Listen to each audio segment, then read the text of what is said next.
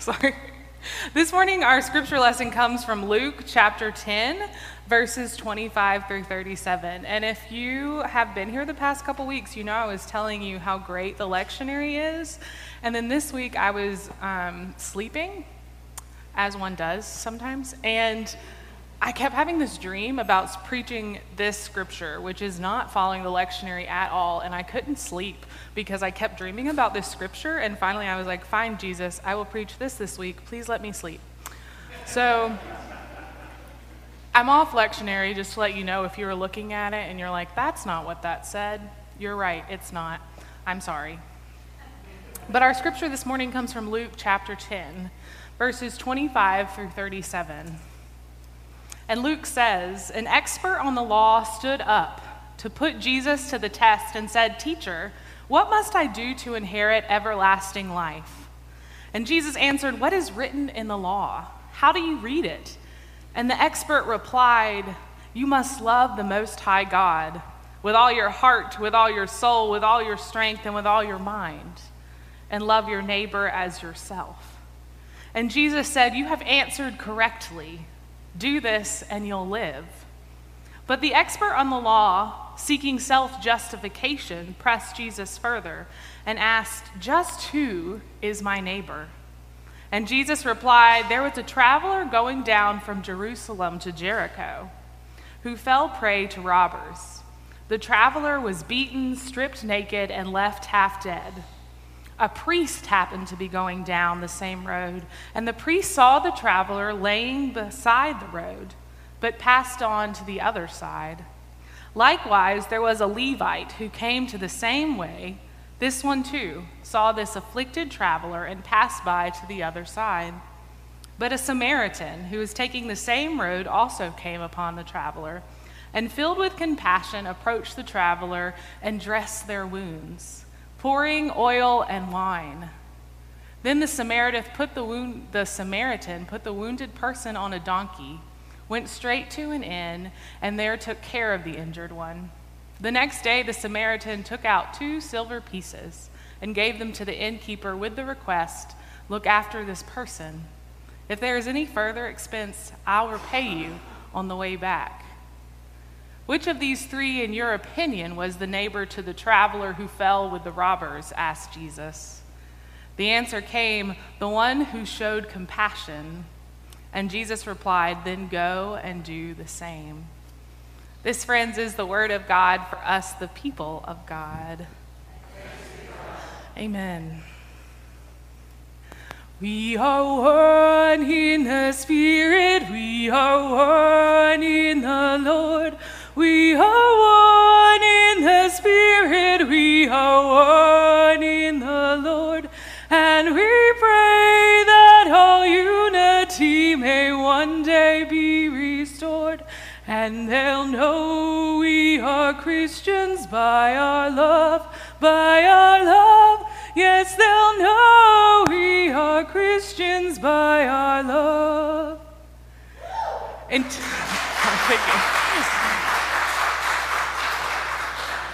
in today's scripture, we find Jesus gets approached by this lawyer. And this lawyer isn't a lawyer in the way we understand modern lawyers to be. In Jesus' time, a lawyer is probably someone who is an educated clergy person. They're righteous men of God. They do a lot of working with the law, just like our lawyers do, but they work with religious law specifically. And this lawyer, this man, asked Jesus, "Who is it that will inherit eternal life?" And Jesus, in traditional Jesus fashion, doesn't answer his question at all. He's very frustrating, and instead he turns it around and he asks this man, "What is written in the law? How do you read it?"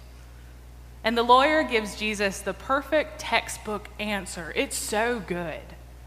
He tells Jesus to have eternal life, you must love God with all your heart and all your mind and all your soul with all of your strength.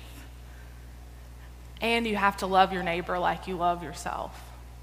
And Jesus tells him, "Great, good. You've got it. That is the perfect answer. Do that and you will have eternal life." And so then the lawyer asks for some clarification on who a neighbor is. Who is my neighbor? It's a simple enough question, at least so it seems, until we start thinking about it and we realize neighbors sometimes are a little bit conditional. Replying to him, Jesus tells this lawyer the parable of the Good Samaritan. That's what this scripture is often referred to as. And it's a story some of us might have heard before because it's a really popular one in Christian settings. We often think this story is telling us that we need to care for the poor, for the downtrodden, for the broken, for those who the world overlooks easily. Sermons on this passage are often just about how, as Christians, we need to be as good as the Good Samaritan is. And that's right. All of those things are true. They're not wrong. But I don't think that's the only thing this story is telling us. And when we really start listening to it, I think we dive deeper into what it is Jesus is asking us and this lawyer to do. The lawyer in this story, as I said, is a really good man. He's righteous. He's an educated clergy person. He knows God's law very well. He knows all of the technical aspects of being Christ-like. He knows the way to heaven is through loving the Lord your God with all your heart and all your soul and all your strength and all your mind and loving your neighbor. He's got the formula down. He knows the correct answer to Jesus' parable, that the neighbor in the story is the one who shows mercy. For all intensive purposes, he aced the test. But the problem is, that's not the test at all. Just having the right answers doesn't mean he gets it right. So Jesus tells this man, yes, you're right. Now go and do likewise. Because mercy isn't something we can just know. It's not something we can just articulate. It's not just the right answer.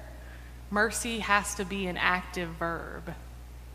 It has to be more than a concept, more than something we state out loud, more than something we memorize. Mercy has to be done.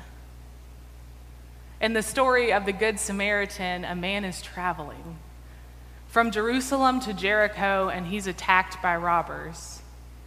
Robbers who strip him of his clothing and beat him and leave him to die.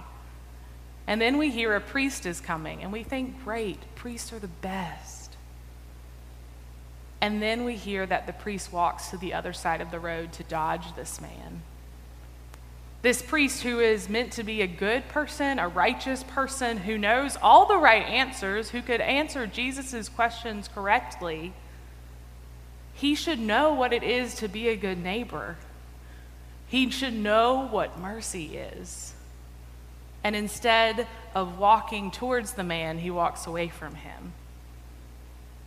He doesn't just walk away, he actually jumps to the other side of the street, right? He runs to as far away as he can get to pretend that he never saw what happened. He actively avoids the hurting in front of him. He actively avoids the task of doing mercy. And the next, a Levite man comes down the road, and Levites are assistants to the priest. He's like an associate pastor, kind of. And this man surely is a good man, right? He's a righteous man too.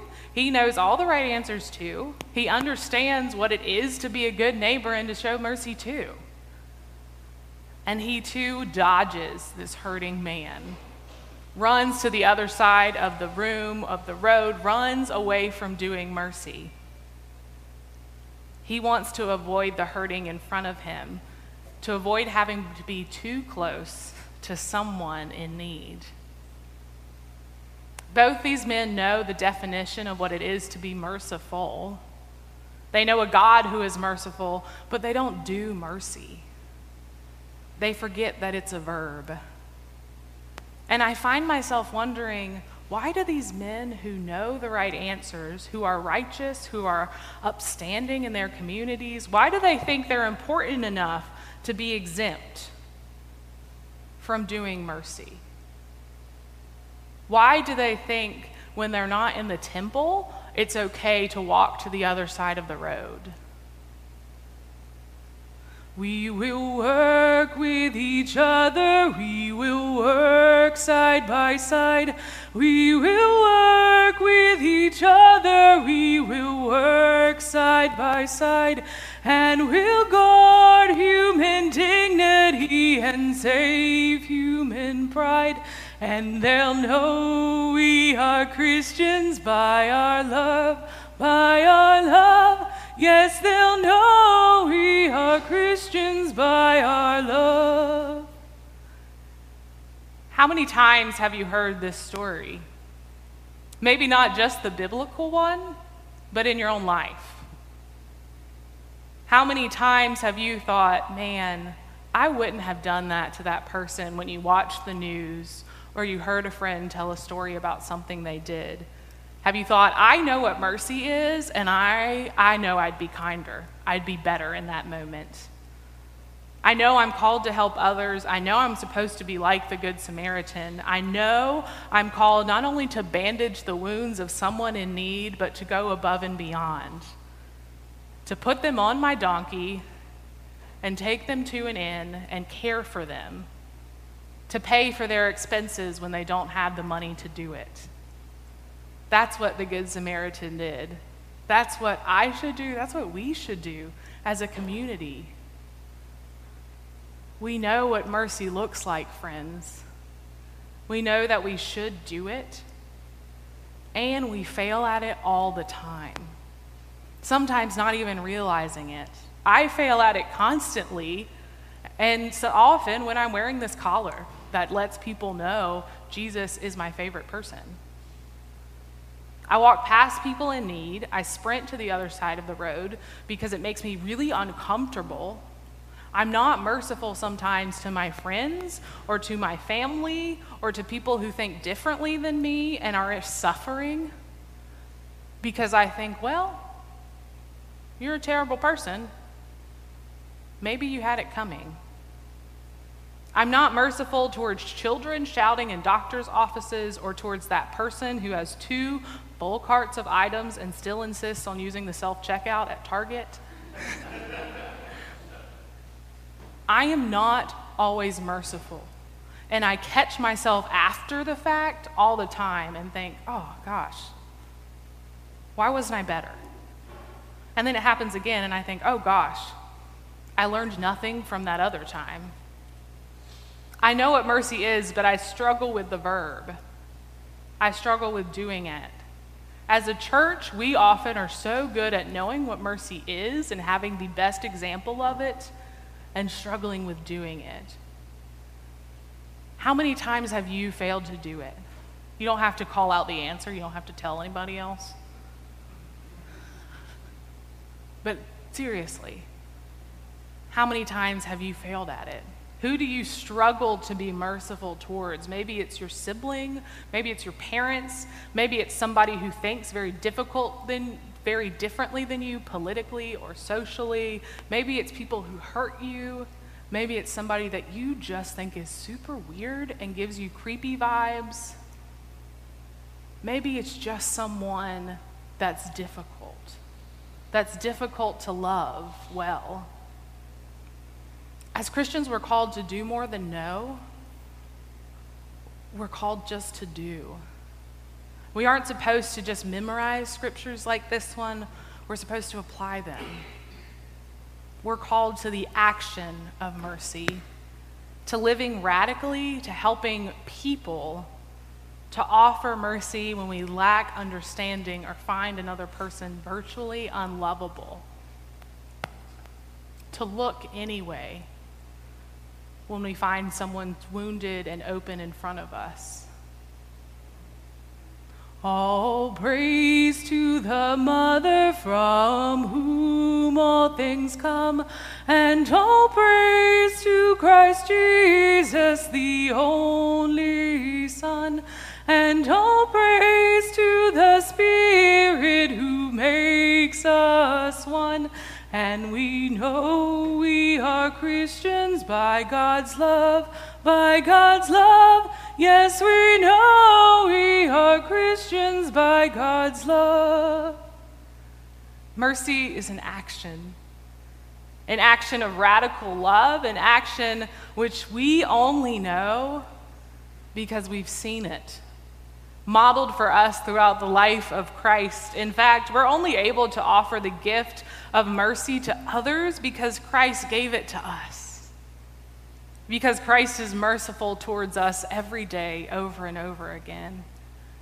We only know how to do and to love our neighbors well because we've seen it done so well and done for us. Because of the actions of God and the Holy Spirit in our lives and the world around us. So yes, friends, this story is calling us to help those in need. We praise the role model that is the Good Samaritan, and this is just a person doing what they should be doing. Right? This isn't somebody who's done anything extraordinary. This isn't a miracle. This isn't Jesus turning water into wine. This is just a man who didn't cross the street, who decided, yeah, I'm going to help this person rather than leave them here.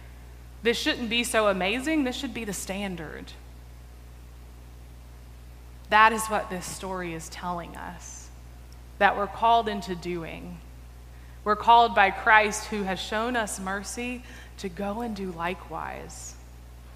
So that mercy isn't just a concept. So it's not something we preach about in these walls and forget as soon as we walk out of them. It's not just a lesson trapped in biblical stories. It's something that we need to act on. It needs to step outside of the church with us, to move with us, to be executed by our hands and feet every day. Mercy is an action. It's a verb by which people know we are Christians. Because when we do mercy, we become more like Jesus. We become like the person in this story. Somebody who doesn't just know the right answers, but who does the right answers. We reflect Christ, and how crazy beautiful is that? That we are people who've been offered mercy and love and been allowed to be Christ's neighbor, which we're wholly unworthy of. And then, beyond getting all of that, we get to participate in it. We have the opportunity every day to reflect back the mercy of Christ to other people. And y'all, that is a gift.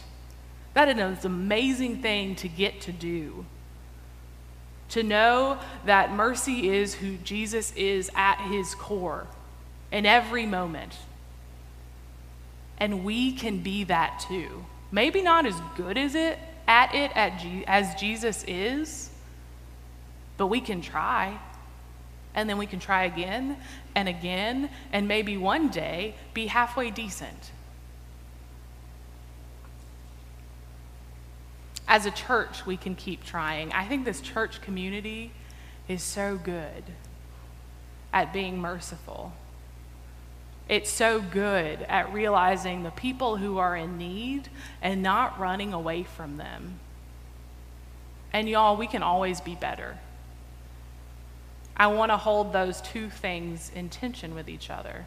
That this is a good community who does mercy really, really well, and we can keep doing better because God keeps calling us into new things, just like Andrea was talking about this morning.